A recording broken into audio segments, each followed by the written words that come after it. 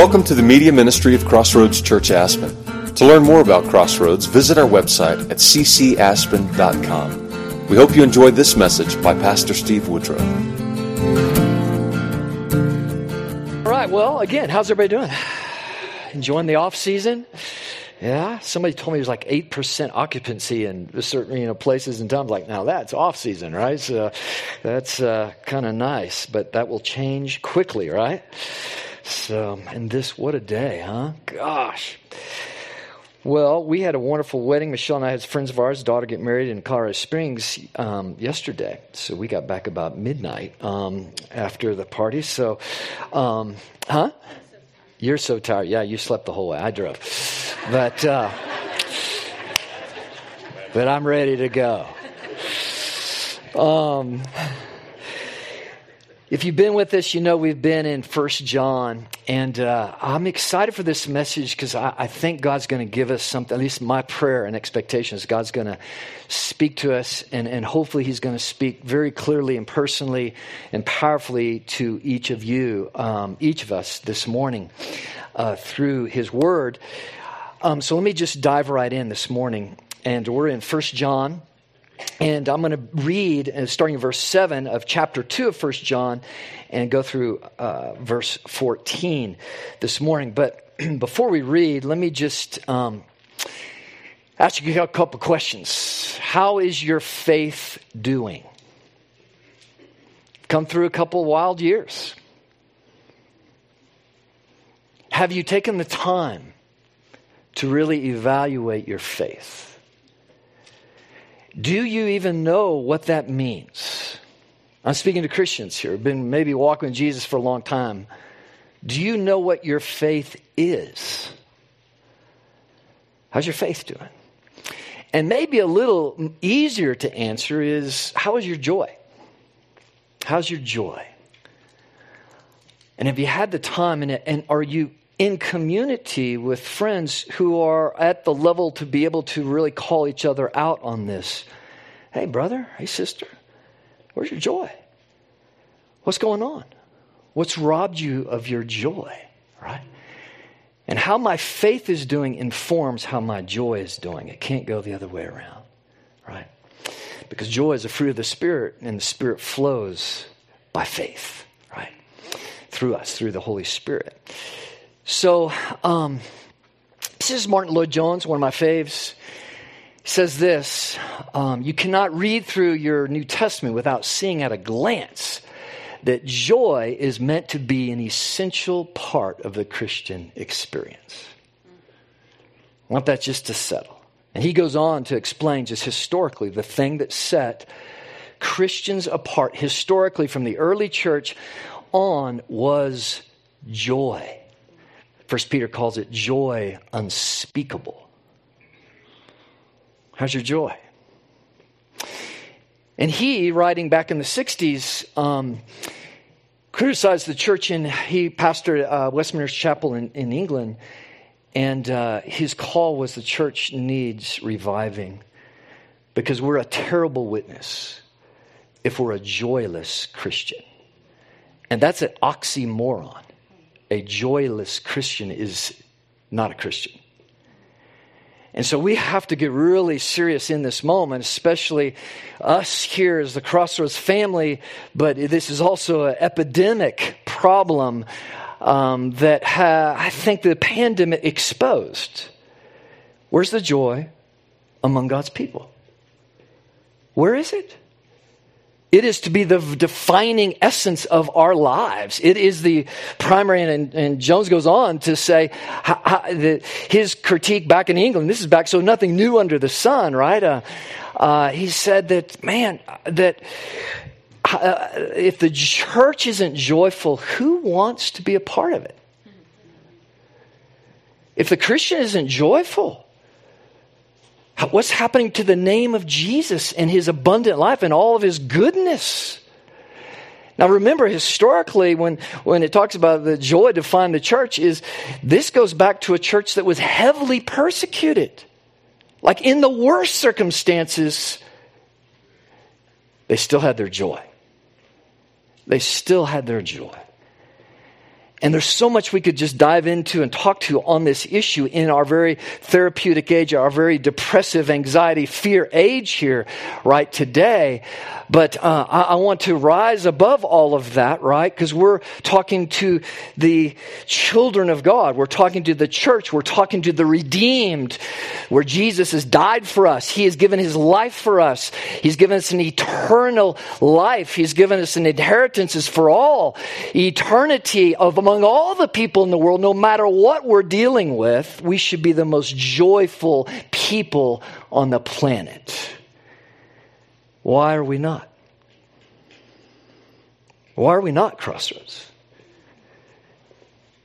I just think that, and I'm speaking to myself on this, we cannot expect to lift high the name of Jesus and for people's hearts in the harvest to be exposed if we don't first do some real work when it comes to our faith and it comes to evaluating, where's my joy? Where's my joy?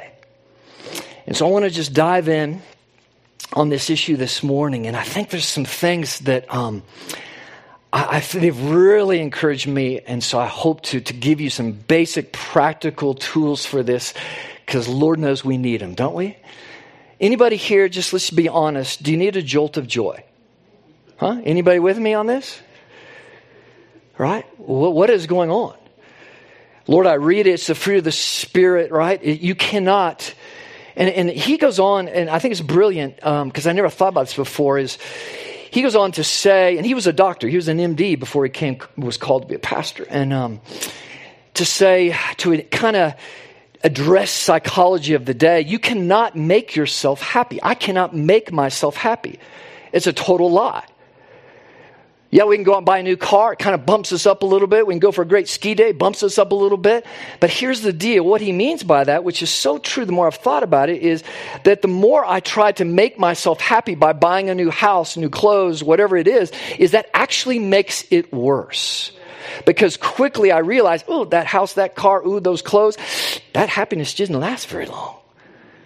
I'm going to move to Aspen because, man, surely it's utopia here. Surely I'm going to find joy and fulfillment and happiness here, just to find out, wow, I just can't even afford to live here. And, man, it's really didn't do much for me, after all. You can't make yourself happy. There's only one thing that stirs the soul. There's only one thing, only one source of joy. And his name is Jesus. And he came to call us out of darkness into light and restore the soul, right?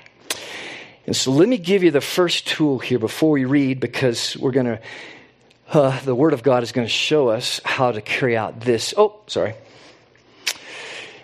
This book, by the way, and I don't expect, if you really have time to dive deep, he wrote a book called Spiritual Depression. It's a classic. Back in the 60s. My mother gave it to me when I was 24 years old. I still have the copy. And this book has some power and depth in it.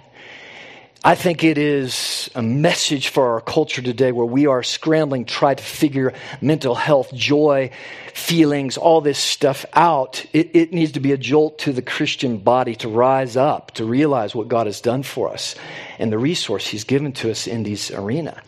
This is one of the most powerful things in my life that it's just that he's just rewording the Psalms, right? Where the psalmist says, he starts speaking to himself. Soul, why are you downcast? Why are you downcast? Why are you depressed? I will worship the Lord. And in the midst of speaking to myself and forcing myself to, as the command is, rejoice in the Lord always, guess what happens? I rejoice myself, rejoice myself. And folks, this is something profound today, especially in our culture, especially among our young people, parents. This is one of the most profound things you can do for your child. Help them understand the difference between listening to themselves and speaking to themselves. And when we speak to ourselves, we need to speak the truth of God to ourselves. And when we do, right, it's a faith step, and that truth goes in, it nurtures, it comes alive. The Spirit of God moves in that and brings life and brings joy. But if I start listening to myself, we all know what that's like, right? Because we all do it, right? Man, Lord, why did this happen? Why did it happen, right? And we just get in this loop that leads us to a depression. And folks, let's just be honest. Everybody deals with depression. That's part of life. We deal with blue days. We deal with, because we listen to ourselves and we listen to the world, right? And we just get into that loop, right? Of, oh, woe-is me, right? Life just is, on and on. We know what that's about. Faith, folks. This is a faith. And this is where faith and joy interlock beautifully, is to bring joy, the fruit of the Spirit of life. I have to learn to speak to myself the Word of God. Somebody else has said every morning I should wake up and preach the gospel to myself. I got to speak the truth. This is who I am, a child of God. This is what Jesus has done for me today. No matter what's ahead of me to this day, no matter what is going on in the circumstances of my life, I will walk in joy because of what you've done for me, God. Because you have me in your hands. No one can rip me apart. And I've got a future hope with you, right? And if I'm going to be living for your name's sake and be a witness for your name's sake, I've got to walk in joy. That's why the fruit of the Spirit is there, right? To bring light in the midst of the darkness so people will see the light. God's light inside our souls, right? And so let's dive a little deep on this. Does that make sense, folks? The difference. And folks, let me tell you, this is the first step, I think, in faith of dealing with this depressive anxiety, fear, right, that we have going on today is people don't know how. And I'm talking to the church, right? The difference between listening to myself and speaking to myself. This is the first step, and this is where we need to stop. So we need to get in each other's lives. Hey, are you listening to yourself? Hey, son or daughter, whoa, it sounds to me like you're listening to yourself. Yourself is not going to do very good for yourself. Right? You need the Father. You need the Savior. You need the one who created you to speak into your life. And this is what redemption is all about. The Holy Spirit comes in, awakens our spirit, so we can have fellowship with the Spirit that John's talking about in this chapter, so I can hear the truth of God and speak it to myself. You never see a psalmist as honest as they are before God. God, why are the wicked prospering? Why is the world falling apart? Lord, where are your promises? Where are you at, God? That's how we speak very open and honest to God. But how do every one of them ends? They don't end in depression. They end in faith. But no matter what's going on, no matter how bad it is, I will stand and I will worship you, God. Right? And what's happened in America? In the midst of a little trial, and I'm going to call it little, compared to what the majority of the world and people have gone through. What's happened to the church? Man, I'm not even going to say anything because I think you understand. We got to learn to speak to ourselves. The truth of God. This is how we're going to move back into faith and joy. And this is exactly what John does. He stops in the midst of preaching the truth to his group of churches to hone in and to force in, church, now I need you to hear me. I need you to hear this encouragement. I need to sink deep within your soul so that you can speak this truth into yourself. Don't forget who you are. We're not going to move on, right, to talk about in chapter 2 about the battle with the world, the battle with false teachers, the battle with everything that's coming your way, if we first can't sit and learn to speak to ourselves and take the truth of God inside our soul. And here's the truth, gang, is that people can sit in church for decades, their entire life, and never get this. They can sit there in their entire life and they can hear great preaching, podcasts, read books, everything else, and they never are able to take the truth and to take it, make it their own, and speak it into their soul. They've never learned to, by faith, let the word of God be louder in their soul than the word of their self or the world. Does that make sense? This, again, is spiritual formation. This is where we have to walk with each other and encourage each other and call this out. Just call it out, right? And the power of setting that foundation of who we are in Christ, the power of setting the truth of God there, right, before us always. This is what our faith is in. This is what God has said about me, and I've got to speak that to myself. If I don't, there is no excuse. This is the culture we live in. It's crept into the church. This idea is, oh, I have an excuse, or I can be this way. It's okay to be okay, not okay, or whatever. No, it's not. No, it's not. Jesus died for you, so you would be okay. And not just okay, but the darkness would fade and light would come, and you'd be redeemed, energized with the Holy Spirit and the fruit of the Spirit. He did not redeem anybody to keep them depressive, to keep them into a life, right, where there's this struggle. Don't get me wrong. We all have struggles in life, but that should not be the stamp of who we are, right? Otherwise, what we're saying is that, Jesus, you're not enough. And that is unbelief, right? So listen what John says. I'm going to step back to verse 7. Beloved, I'm writing you no new commandment, but an old commandment that you had from the beginning. And that is to love each other. Love God with all your heart, soul, mind, and strength, and love your neighbor. And again, I ask you, how you doing on this? How are we doing, church? Are we coming to church? Have you tried to think about this simple thing we've been asking is when you come, just ask the question, Lord, who can I love this morning? Show me someone to love this morning at church. Show me how to love the brethren this morning, right? And boy, how about we expand that question into our neighborhood, into just daily life? The Spirit of God will get on that, right? If I just say, Lord, who can I love today? Show me how to do that. Make ourselves available to be used by Him. At the same time, it is a new commandment that I'm writing to you, which is true in Him and in you, because the darkness is passing away and the true light is already shining. That's true for God's economy in the world. Jesus has come. The darkness is passing away, folks. The world, later on we'll read, is passing away. The desires of the flesh, desires of the eyes, the pride of life, everything that's in the world, everything that we see on steroids and Aspen, it's passing away. Jesus is coming. The light is coming. He's going to renew it and make it perfect and beautiful, right? And that is also true for your soul, your own life. If Jesus is your Redeemer, guess what? The darkness is passing away. The light is shining. That is to define our lives. And that's what we should be giving testimony about is, Lord, the darkness is passing. That depressiveness, that bondage is passing away, Lord. Your light is shining. Joy is coming in the morning, right? And so He's giving, this is just John, he's just in his gospel and everything. He's the lover, right, of the disciples. Whoever says he's in the light and hates his brother is still in darkness. Whoever loves his brother abides in the light, and in him there is no cause for stumbling. But whoever hates his brother is in the darkness and walks in the darkness and does not know where he's going because the darkness has blinded his eyes. This connection, this horizontal and vertical connection. Love of God, loving neighbors, right? These two have to be connected. And now he breaks. And a lot of people, commentators, like, what is going on here? Some think it's poetry, some think it's a creed. And he breaks into this exhortation to the body in the midst of his theology and everything else. And he says this, I'm writing to you, little children, because your sins are forgiven for his name's sake. I'm writing to you, fathers, because you know him who is from the beginning. I'm writing to you, young men, because you have overcome the evil one. I write to you, children, because you know the Father. I write to you, fathers, because you know him who's from the beginning. I write to you, young men, because you are strong and the word of God abides in you and you have overcome the evil one.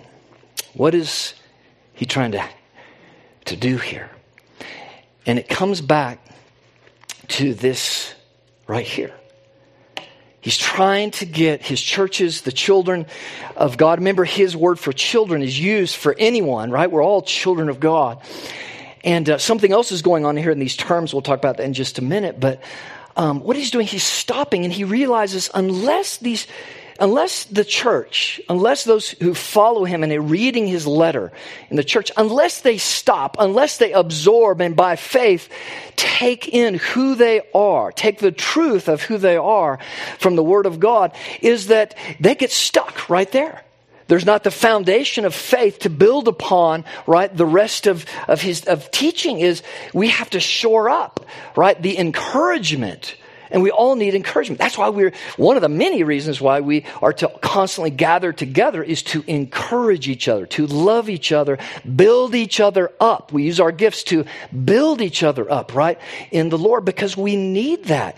And he's getting ready to go on to exhort them, right, in some heavy ways, and to talk about the battle with the world and the desires of the flesh and eyes and the pride of life and the Antichrist and the false teachers and everything that's out there in the world. But before he does, it's like going into battle without the armor, or we're going to be exposed. And when it comes to faith, we've got to have this foundation set where we know who we are. And this should be a regular thing, right? And it's this foundation. If it gets cracked, right, what happens is unbelief starts cracking in.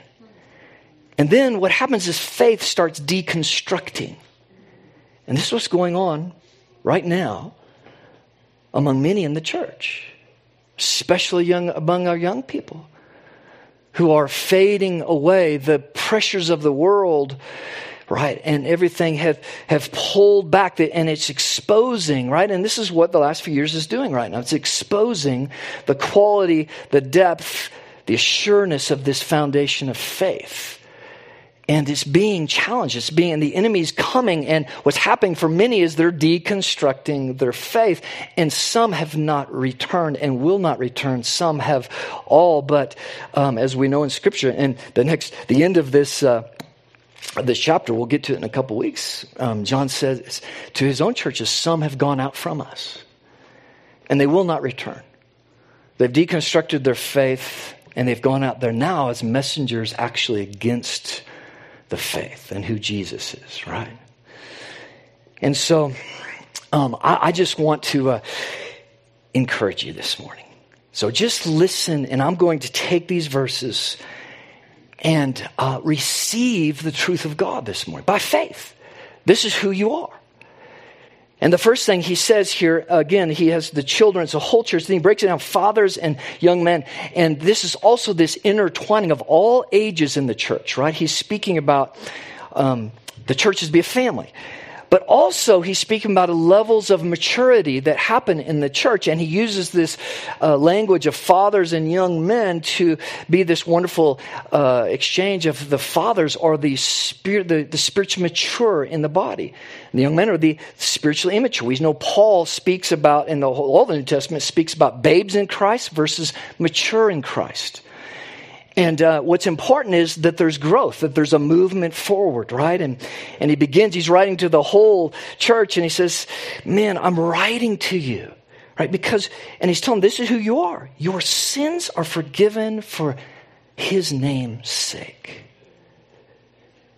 Is that truth? Is that just become old news to you? Your sins have been forgiven. If you know Jesus, if he's your Lord and Savior, you are set free from the power of sin and death. You have a sure hope in heaven. Your sins are forgiven. The burden of all burdens, every burden we carry is tied to something connected to shame or guilt or fear or one of these things. You're set free. You're right with God. Not based on your effort, not based on your spiritual, maturity or anything, solely based on the work of Christ on the cross for you who believe it. Your sins are forgiven. Why is that? Why is this not today just spark just overwhelming joy among God's people? Why in the midst of all of our daily junk and stresses and everything else, do we not just sit back and go, but Father, I'm yours. And I'm free before you. And loved before you. Forgiven. Right? For his name's sake. You remember that he saved you for his name's sake. He saved you to move the darkness out of your light, to bring his true light inside you, right? That I would be shining examples of Jesus. That people would see, wow, something's going on. There's a transformation taking place in that person's life. Your sins are forgiven. That should spark joy unspeakable in our lives. And he goes on to the fathers, and he says, and this is to the more mature in the body, and he says, you know him who is from the beginning. And I love this. Spiritual maturity, as we grow, we get to know Jesus, we start walking and learning about him. But what John is laying hold of here is a level of maturity where we start living the eternal life now. We learn to shed the old life. We learn to embrace the new life and all the promises of God. And my life now is there isn't any timeline anymore. I'm living in eternity. I'm living with a focus that this life is just the beginning. I'm not living, I'm free from having to, cram it in. I'm living free from regret. I'm living free from having to be affirmed by my trophies in this life. I'm free to live. Man, it won't end. I'm growing close with God. He's given me eternal life. And every day is a privilege just to enjoy him and to see what he's going to do miraculously in this world and to be available to him. That's a huge step of maturity. When I get out of my myopic world, my little thing, and I start living for the kingdom. And my whole eyes, whether it's politics or what's going on in the world or in my own life, my eyes are the kingdom, what God is doing in his kingdom. That's maturity. And so he's encouraged. Come on, church, be encouraged. Be encouraged. You know him, and he has this abundant life, this larger than life idea for you, right, to walk in. I'm writing to you young men because you've overcome the evil one. Man. And this is the part of the growth, right, in the body, those who are not so mature, and they're learning to battle. And this is where he's like, church, come on, let the testimonies rise. Let the testimonies rise. How are you overcoming the evil one? How are you overcoming, right, the darkness in your life? How's the Spirit of God changing you, bringing the darkness away and the light to your life? Let us hear it. Let it ring out. Be encouraged, church. God is at move. He's moving. He is helping you, young believer, to learn how to go to war.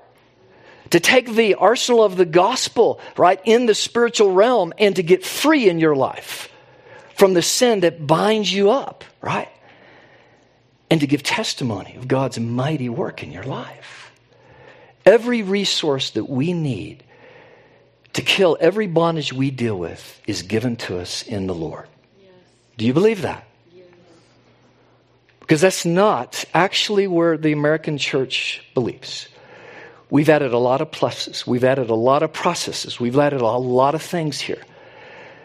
But in our own lives, where faith takes over, where this takes over, what John is saying, come on, church, everything you need for life and godliness, everything you need for breakthrough, everything you need for transformation, everything you need for joy is found in him. Amen. Not in the world, in him. The factor is my faith. The factor is, am I going to learn to speak to myself the truth of God by faith, or am I going to continue to listen to myself and nurture unbelief in my life?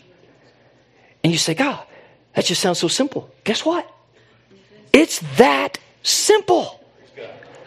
We have made it so stinking complex with 1,000 other plans and processes out there. We've lost the power of the simplicity of the gospel and the power of childlike faith to claim this as ours and to listen, take him at his word. Lord, this is what you said. I take that by faith. I'm going to stand there. Faith, right? It's not if it doesn't happen. It's regardless of the circumstances. I'm not feeling this yet, Lord, but I'm not budging, right? That's faith. So I want to go a little deeper this morning, if I can. And because this is a big issue today. And people, we all are struggling with, I'm just going to call it what Jones called it, spiritual depression. There's a lack of joy among God's people. There's a lack of faith believing that everything we need for the abundant life is found in the gospel. We might say that, but we're not practically living that out. We are striving for everything else to help us rather than our Savior himself and his truth. And he defined people. He defined a large swath of the church back. This is the 60s. It's no different today. And he says this, and this would be defining people who would be depressed Christians. They seem to know enough about Christianity to spoil their enjoyment of the world. All right? I know enough of Christianity to know that, dadgummit, I can't do that anymore. And I feel guilty when I do that. But look what a terrible position this is. Right? They know enough about Christianity to spoil their enjoyment of the world. And yet they do not know enough to feel happy about themselves. Wow. Is that not where we're at today? The church is full, right, of people, right, who say they believe in the Word of God, but they're dabbling out there and they're like guilty, and right, we all have been in this at some time or another. But man, we are not sure about our own happiness, who we are, what God's done for us, how much we're loved by God. We're not rock solid on this foundation of faith, right, where joy is bubbling up. Right? They see and yet they do not see. I think you'll agree that I'm describing the condition, alas, of large numbers of people. Wow. Do you know anyone like that?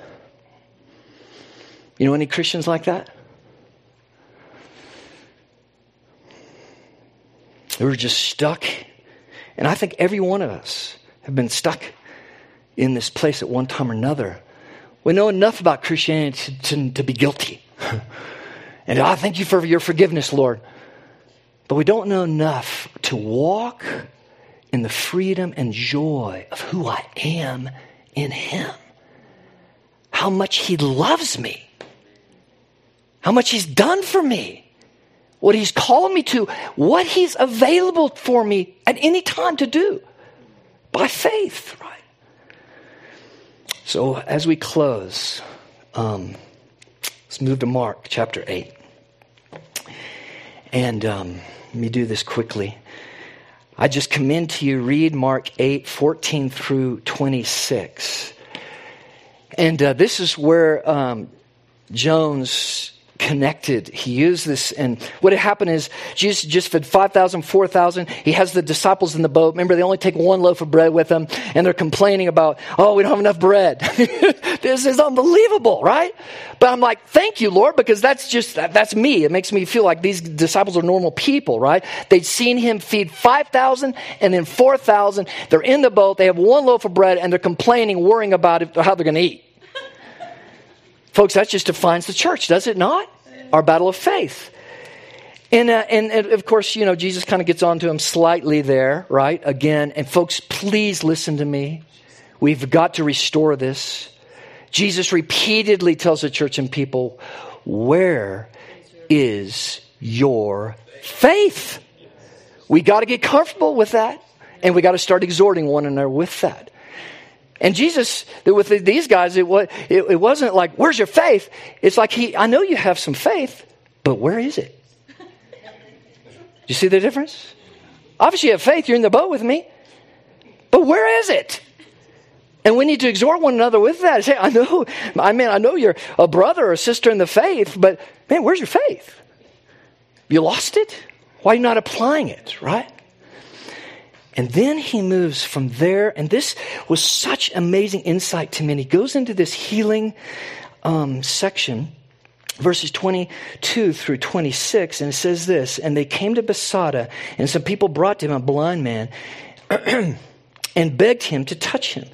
And he took the blind man by the hand, and led him out of the village, and when he had spit on his eyes, he laid his hands on him and asked him, do you see anything? And he looked up and said, I see people, but they're like trees walking.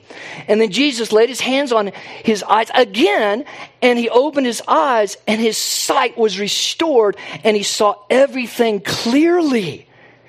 And he sent him to his home saying, do not enter the village. Wow. Derek, y'all come on up. This is where I want to lend. I hope you'll take that passage. You say, wait, Steve, what's going on here?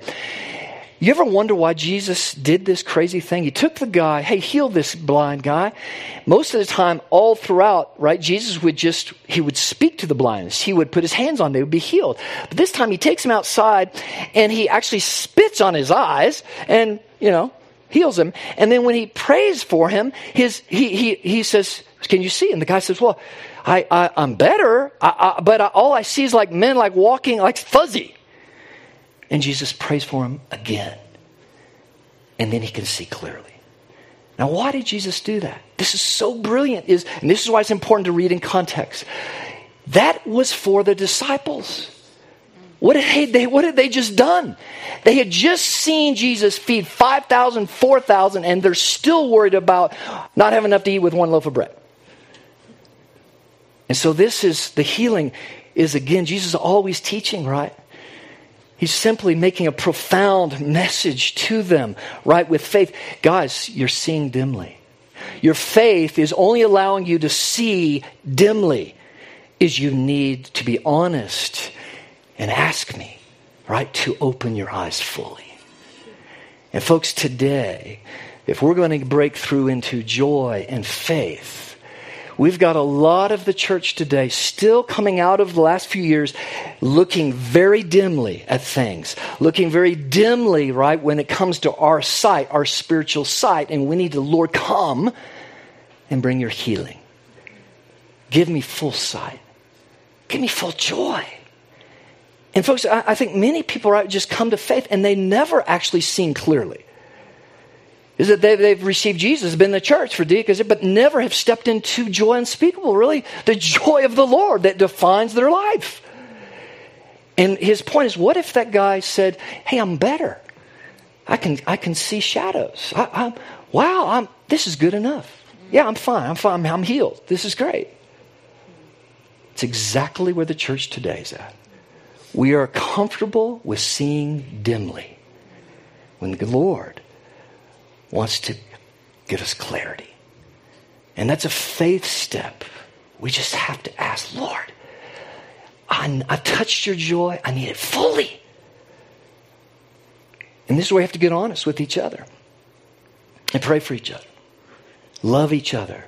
Be honest with each other and pray for each other.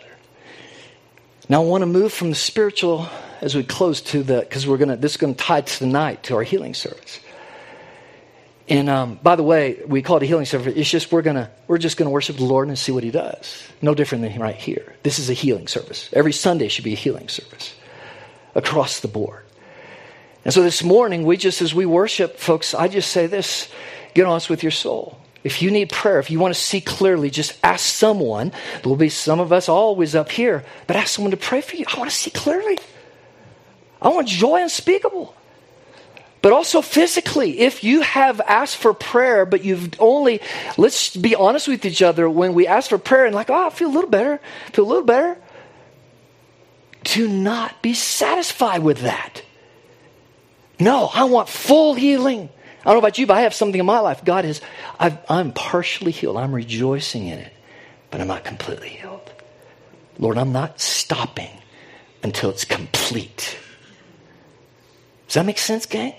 I believe this is a prophetic word for the entire church, right? Is that we have not gone to complete. We just got content with a little something. So, Father, we just thank you for this morning. Lord, let your Spirit move. Father, let us be a people, Lord, that want to see clearly, who are honest. It's a safe place. This is a place we can be honest with each other. Is that, Lord, I've prayed for this issue and I'm still struggling. So I want breakthrough, God. I want full light, the darkness gone. I want joy. I want physical healing, God. Lord, let this be a time of just honesty and ministry, Lord, loving ministry. And even if I'm struggling myself, it doesn't keep me from, by faith, praying for somebody else. Yeah, Lord, come and restore your church, Lord. Powerfully, Lord. Come now. In Jesus' name, Amen. So gang, let's just minister each other. See what the Lord does. If you need prayer, please don't walk out of here happy seeing vaguely. Just don't walk out of here just being content with just a little happiness, a little jolt. Let someone pray for you. Be willing to pray for somebody else. Let's love on each other. And let's take God at His word. Not only speak to ourselves the truth, but let's speak to each other with the truth. And that's what the word says. Speak the truth in love, right, to each other. So as we come to the table, let's just see what the Lord will do. All right? Let's just love on each other. Make sense, gang? Let's keep diving in. All right.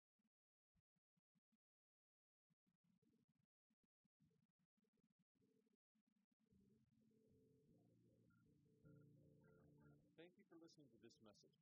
To hear other messages or learn more about Crossroads Church, visit our website at ccaspen.com.